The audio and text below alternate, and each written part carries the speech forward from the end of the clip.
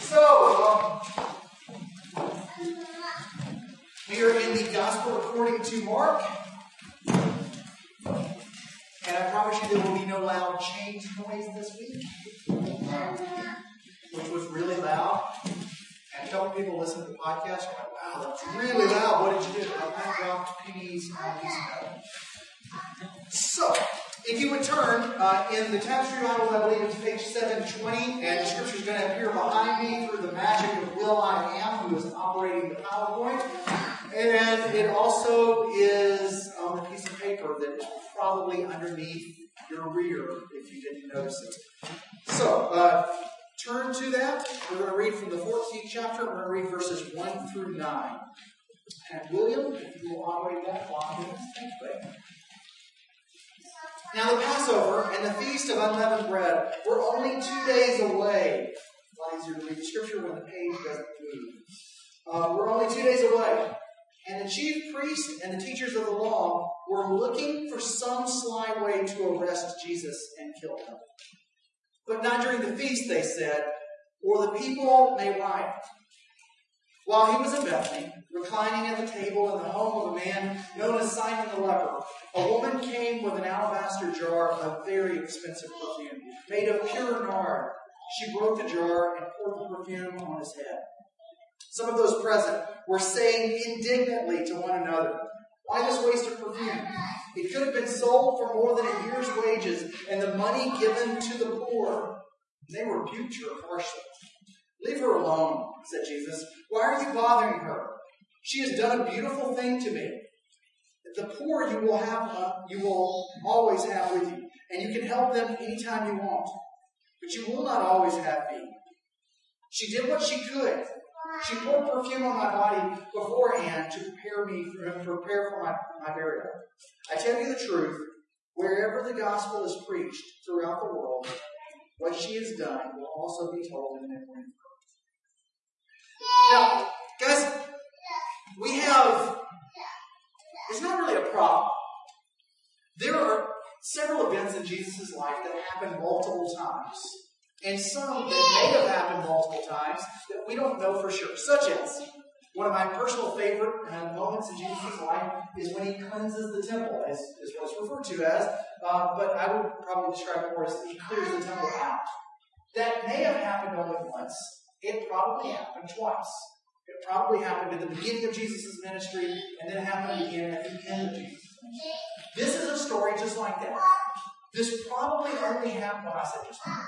Imagine what I just said and reverse it. This is a story that is like it, but in the opposite way. This probably only happened once, but it may have happened twice. And the reason I say it may have happened twice is because it is told a couple of different ways. And in two of the tellings of this, it is not very specific at all about the woman. At all. And then in one telling, it says, "Oh, and by the way, this was Mary." So, the thing is quite often we like to just go, "Oh, it's only one case." But we don't know that. What's happening here is something that could have happened multiple times. There are times where people could have been so enamored by what Jesus did that they responded in these extravagant ways. And Jesus may have said the same phrase several times. We tend to think that Jesus only said things one time, but think of how often you say the exact same phrase over and over and over. All right, just real quick, somebody tell me a phrase that your dad or your mother says all the time. Brush your teeth. Stop. I heard one over here. Get up what? Look it up in the door. Okay? Go ahead, Noah. This is your chance. Don't forget. Okay? I'm not going to. This is recorded. Guys, if you think about it, you're saying general phrases, but you can probably also give specific phrases. Okay? My dad's phrase was, if a frog had wings, he wouldn't his every time he jumped. There are specific phrases that we say over and over again. Okay, not to compare me like Jesus at all, but let's face it, if you were a thread, if you're normal here, there are certain stories that I tell over and over and over again. Jesus probably said the same phrases many, many times. So we're going to act like this is one story, but it really could have happened more than once. We just don't know. So, let's talk. Yes, ma'am. But this time... I'm listening. I'm just grabbing my clicker. Are you leaving? No, I forgot this. Go ahead. I know. This time. Okay. Jesus says that she poured perfume on my body beforehand. She prepared me for burial. He probably wouldn't have said that. Probably not. If this was 2 times, the other time he didn't say it. So, yes. Good point. So let's talk. Basically what we have here is a story that is very, very similar. That is that the religious leaders of the day decide that they are ready to kill Jesus. And they begin to plot and plan for a way to arrest him and to kill him. For those of you in the know, this is spy versus spy. I love spy versus spy. But they're planning to kill him. But they say one thing. Let's don't do it at this time. What time was that? Passover and the Feast of Unleavened Bread. Now, Passover, just in case you don't know it, is the celebration within Hebrew thought of God freeing the Jews from slavery in Egypt. Isn't it rather ironic that the one that we will know as the Messiah, the deliverer, the one who will set his people free, they were plotting to kill him, and they should have been preparing to celebrate God's freedom. Anyhow, on the Passover, they say, let's don't do it during the Passover, lest the people riot. Now, this is a very, very serious danger. Because, see, riots were not uncommon then. 34 to 36 years prior to this moment, there had been a huge riot that had taken place in Jerusalem on the Passover. Here, let's use this phrase, because I love this. This is from one of the commentaries I read. If you don't know it right now, I'm preparing each week by meeting with a group, and we're preparing the sermon kind of together, but then I also read Scripture, and I go through a couple of different commentaries, and every now and then you just hit a gem, and you just want to show it. This is literally a photo of the commentary, and it's this: a riot that took place because a Roman soldier exposed his buttocks to the crowd and flatulated. I love that! Come on, how many times do you get to preach in a sermon that a Roman soldier exposed his buttocks and flatulated? And then the way it says, a riot ensued and he died. The great gas riot of 40 AD. Guys, riots were not uncommon. And the reason it was a big deal during Passover was in a city of about 50,000 people that probably went to around 300,000 people during Passover, but may have every now and then gone upwards to 3/4 of a million people. That's mass chaos. My family and I lived in a place called Carthage, Missouri that had Marian Days. It was the largest gathering of Vietnamese in the nation. And this was a town of 11,000 people, and there would typically be 90,000 Vietnamese people who would descend upon our city. You either loved it because of the vibrancy and all this stuff, or you hated it because your town was just engulfed with more people than it was designed for. Jerusalem was either a place that you're like, this is so much fun because there's so much activity, or you're like, I just am waiting for the week to go. And the Romans could not stand it. Because they understood Passover is the celebration of freedom, and the Romans were the ones who were keeping the Jews from freedom. How would you like to be the ruling authority when people were going to celebrate? By the way, God freed us from these people back then, and one day He's going to free us from you. Riots were serious business because the Romans took care of riots in a very easy way.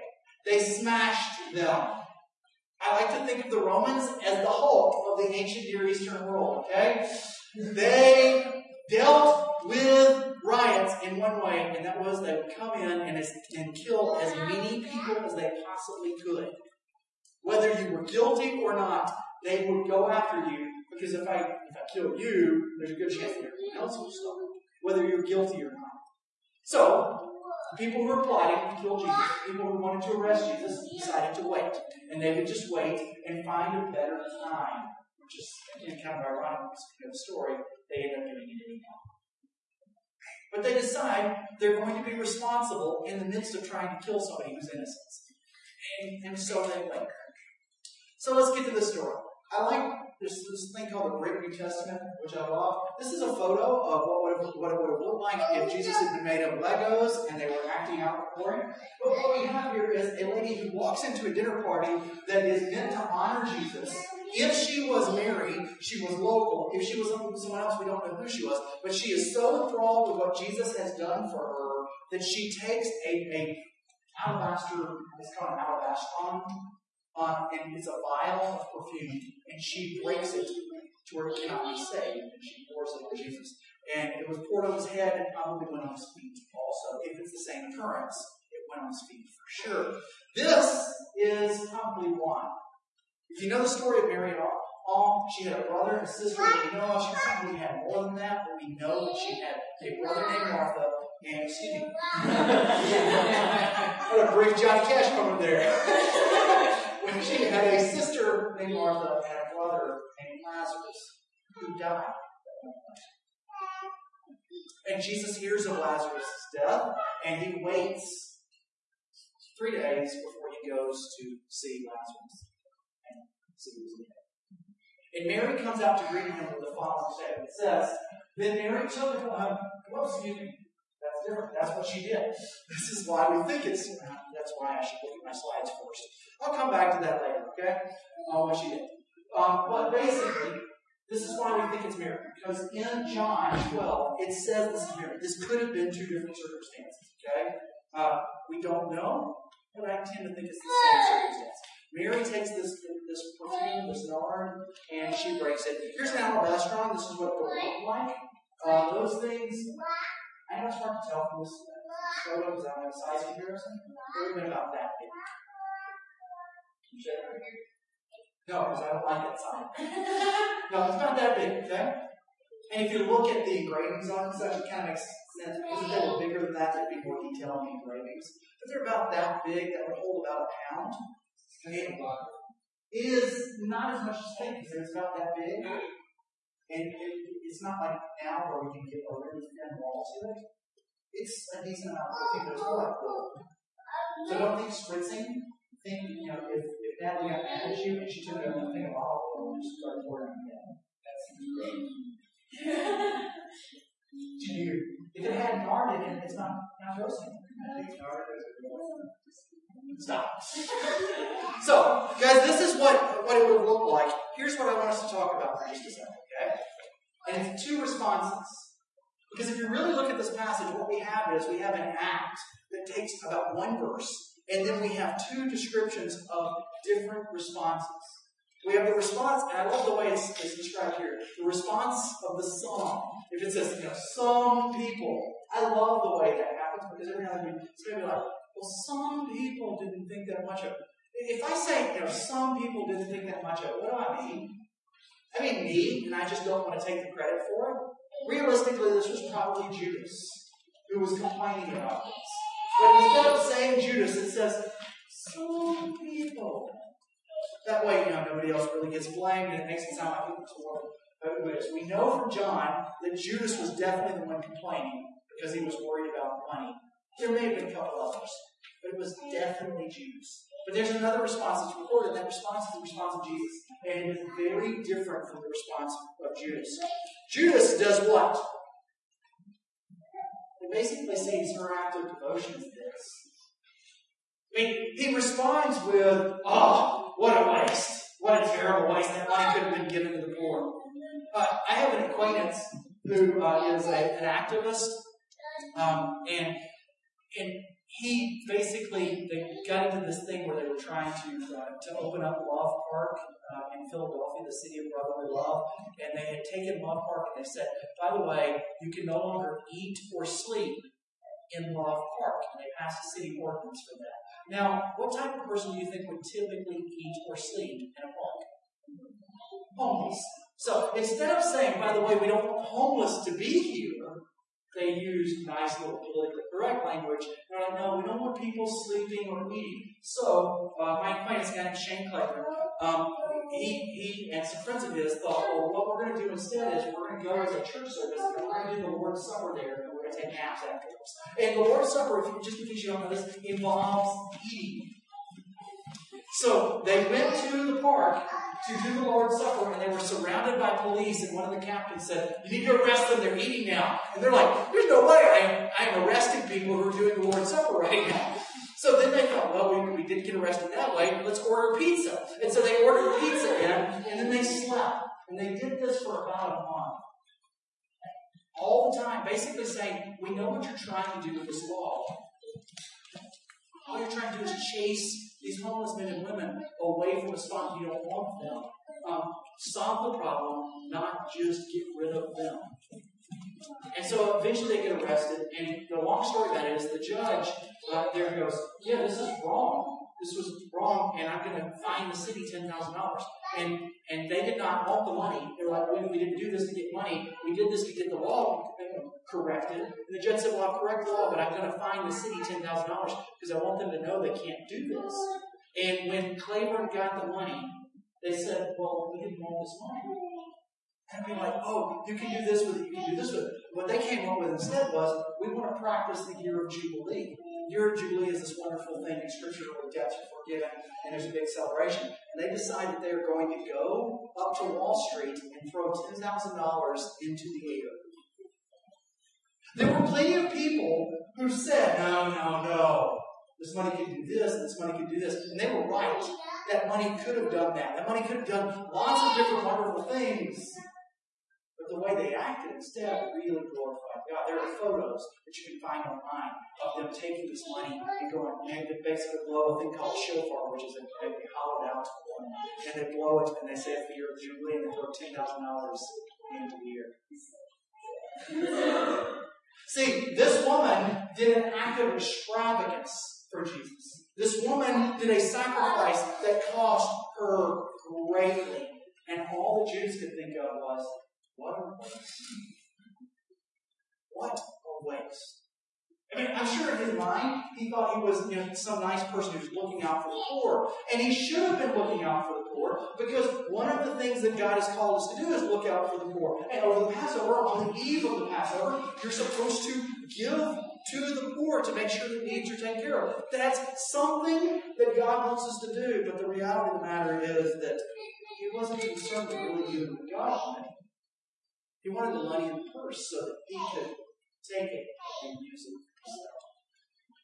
Isn't it nice to know that we are unlike any of them at all? We would never use religious terminology for selfishness. We would never, ever, ever say that we were just doing this thing for Jesus when in fact all we were doing was using Jesus as an excuse to do exactly what we wanted. No, we would never do that. Ever. So there was a different response. Her response was an act of worship. And guys, I think we so often think of worship like this, like hands in the air, but realistically, most acts of worship are acts of sacrifice. The singing we do in here is declaring God's word, but realistically, it's like declaring something within the family.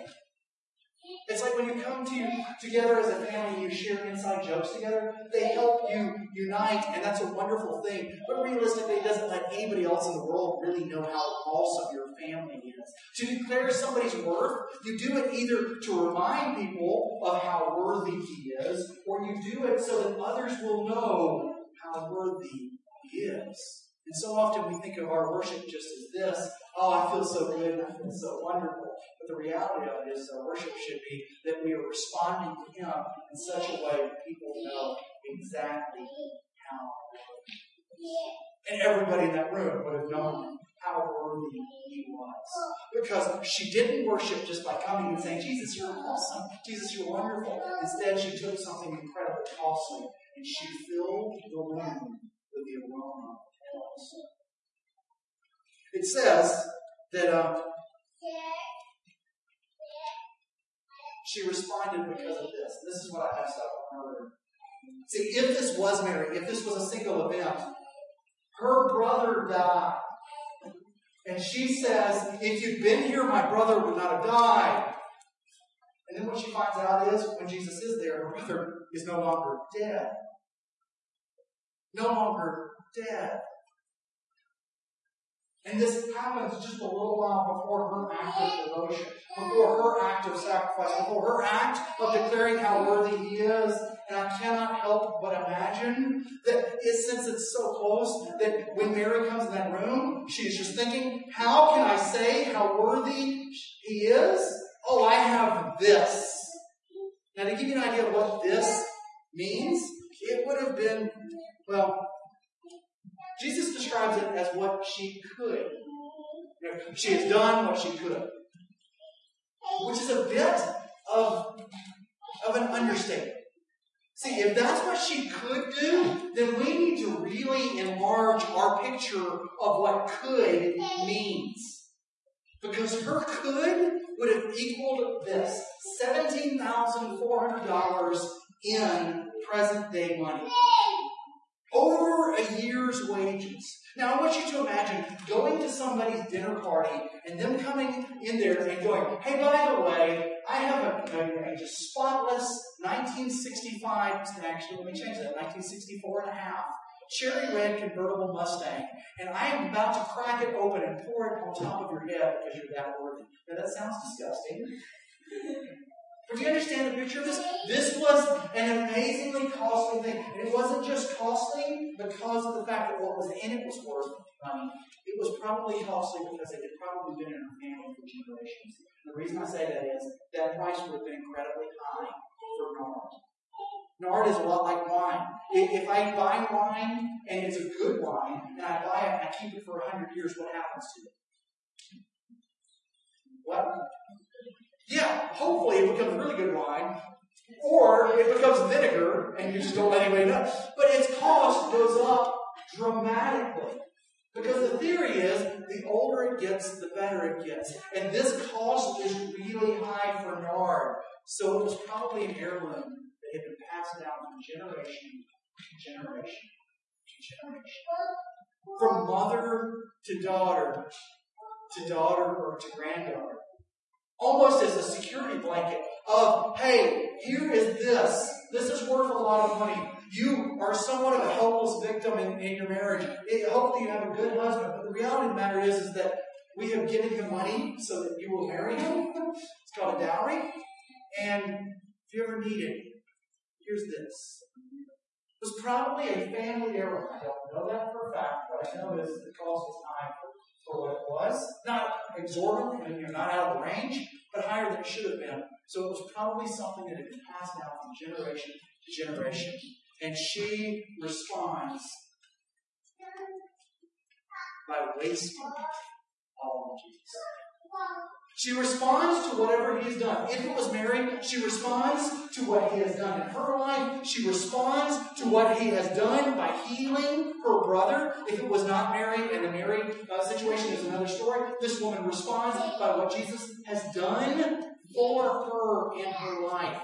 And the only way she can possibly express how worthy he is to take something incredibly valuable and use it on him. And this is not perfume like what we would have, but, Eric, you mentioned oil, right? That's disgusting. With your perfume, because I'm sure you wear a lot of perfume, you probably just spritz yourself just a little bit. This is a one-time use only. There were no resealable containers for this. It was meant to be used once. And she uses it to declare how worthy he is. See, that's her response to him. I think we need to consider the same thing, because Scripture teaches us that he has done great things for us. Those of us here in the room who are believers in Jesus Christ, Scripture says that he has saved us while we were yet sinners. He has saved us when we were not worthy of it. He has saved us when we could do nothing for him. And the real question is what could we do?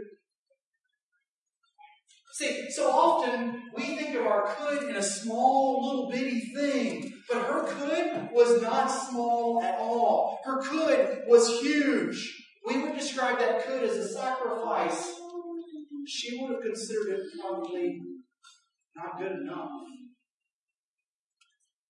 If you think around you, people you know, there are people that are a part of Tapestry that are not here tonight, and some of you are here tonight, who can detail off wonderful things that you have done, these amazing acts that other people would consider sacrifices, and you would just say, no, he's worthy. He's worthy. It's not enough at all. I have a good friend, Pam and I have a good friend, and she wanted to have kids desperately, and she could not biologically have kids. She and her husband decided they would foster kids. And fostering kids is not easy. These were not cute little babies. These were kids with real issues. And in the midst of it, she fell in love with them. They're now her children. And if you asked her if there was a sacrifice in that, she might say, well, yeah, there was a little sacrifice, but it's what I could do. I love it. See, her good is huge. It's monstrously big. Because what God has done for her is monstrously big. Her sacrifice just points out his worthiness, and she doesn't even consider it a sacrifice. Frederick III of Prussia. Anytime I can say Prussia, that's a good night. Okay? Frederick III of Prussia was fighting this little man named Napoleon. Some of you might have heard of him before. He fought a few battles out there. And he was heading towards Prussia. And Prussia had been involved in many, many wars. And he no longer had the finances to prep his country to fight this little bitty man who was going to come and decimate. So he asked all the women in the country if they would give him their jewelry with no hope of ever seeing you. Would you give me your jewelry and we will melt this down so that we can sell it and buy weapons?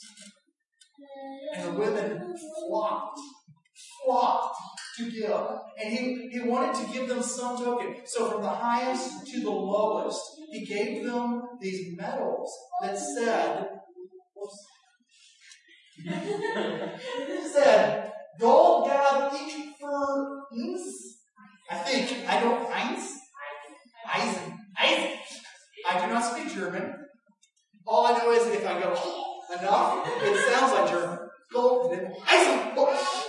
So, here's what it means. I gave gold for iron. And the thing is, that it was supposed to be the symbol of their sacrifice. It began to be their very vanity. That people would no longer wear jewelry because what displayed, the beautiful display you want to have around your neck, were these iron pieces that said, I gave gold for iron. You've ever heard of the Iron Cross? That's what it came from. Germany's highest symbol of valor at one time. They don't use it anymore because of association with another kind of little man. He had a little short mustache. Is an evil guy. But it became so impressive to women that they took it and used it for men. See, their sacrifice was the glory. Their sacrifice was there because they wanted to protect their country. They believed it was worthy of anything, and they wouldn't have even considered a sacrifice. Instead, they desperately wanted these iron pieces now. See, I think sometimes we just think, it's a big sacrifice, rather than realizing what Jesus has really done for us. Now, Jesus says in this story, the poor you will have with you, you always have with you, and you can help them anytime you want, but you will not always have me. This is not some snide little way of Jesus saying, don't help the poor. There have been people who have used it and said, you'll always have the poor. Jesus is not making some statement like, you'll never be able to get rid of poverty, so don't even try. It's almost more like a challenge. It's like, you will always have the poor with you, so maybe you should give it. Actually, he's probably quoting from the 15th chapter of Deuteronomy, where God says you'll always have the poor with you. So do acts of kindness and charity for them. The poor will be with you because you will be safe. So do things for them. My acquaintance, I would love to call him a friend. I just don't know well enough to call him a friend. But Shane Claiborne again says he thinks Jesus is actually saying this as a statement on the church. As in, if you are the church, one of the signs of that will be that the poor will always feel safe in your midst. so you should be doing things. Think of how we would react to this if we had the mindset of what He has done for us calls for us to do what we can, what we could. She has done what she could. Think of what we would do if we went, oh, well, my could is this. Because I don't know about you, but a lady sacrificing probably an heirloom, sacrificing something worth $17,400, that's a big deal. And that challenges me to make me think that my could is way too small. Poor you will have with your alms. So we should declare God's word by doing amazing acts. So, before I end, does anybody have anything that needs to be added? That was just a typographical error, and it really should. Isn't that interesting? The problem is it would be a typographical error in the fourth response. What if we started thinking what could? Because here's the difference.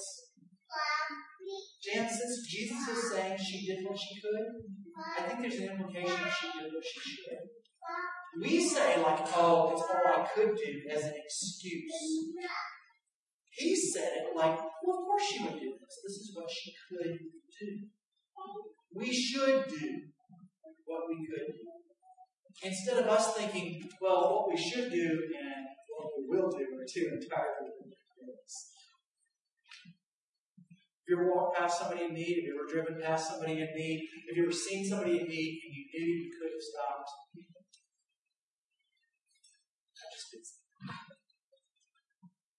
it's not safe. Somebody else will take care of it. Guys, I really think we should enlarge our could. Our could should hurt us. Our could should keep us from doing something. Our could should cost us. Because He is worthy. Because He should have done amazing things in your life if you have let down. When I say should, I don't mean as in He owes you that. What I mean is He wants to do incredible things in your life. I know He's done incredible things in my life.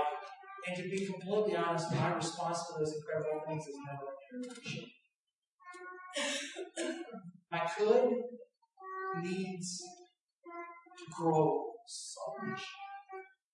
I need to forgive more. I need to give more. I need to love more. I need to do more because I can.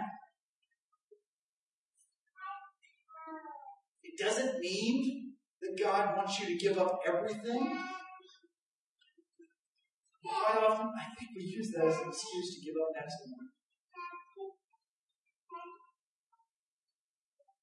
God wasn't looking for you to one day give when you're rich. He wasn't one day looking for you to give when you had all this talent. He wasn't looking for one day for you to give in big, big ways when you had these chances. He was looking for you to do what you could do.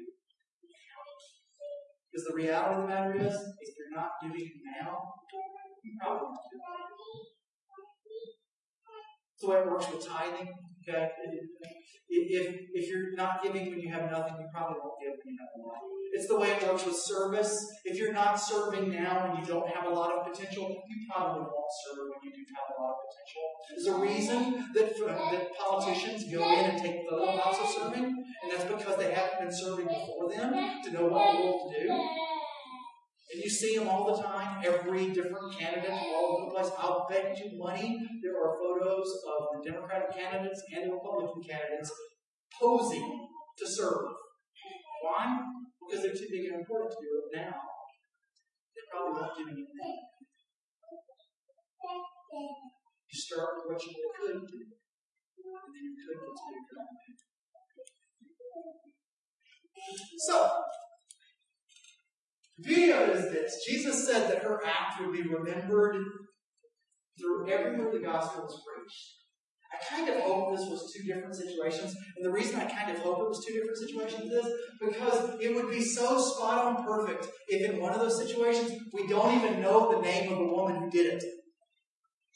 Not because it'd be like, oh, we don't really remember. It's because we remember what it was really all about. It wasn't about her. It was about her act. I think it was one situation. I really do. I think it was Mary. That what we heard on pouring in the head versus pouring in the feet are just different people describing different parts of the event. But I kind of hope it was two different events.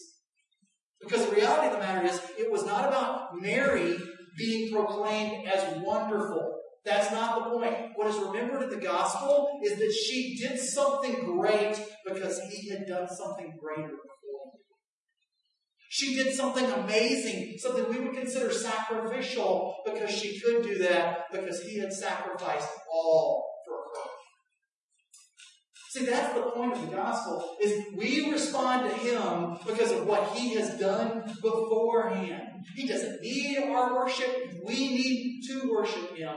He doesn't need us to declare how worthy he is. We need to declare how worthy he is so that we remember how much he has sacrificed for us. So that's what I want you to remember tonight. Is that we should be doing great acts because of his greater sacrifice. That your good should increase exponentially because of what he has done for you.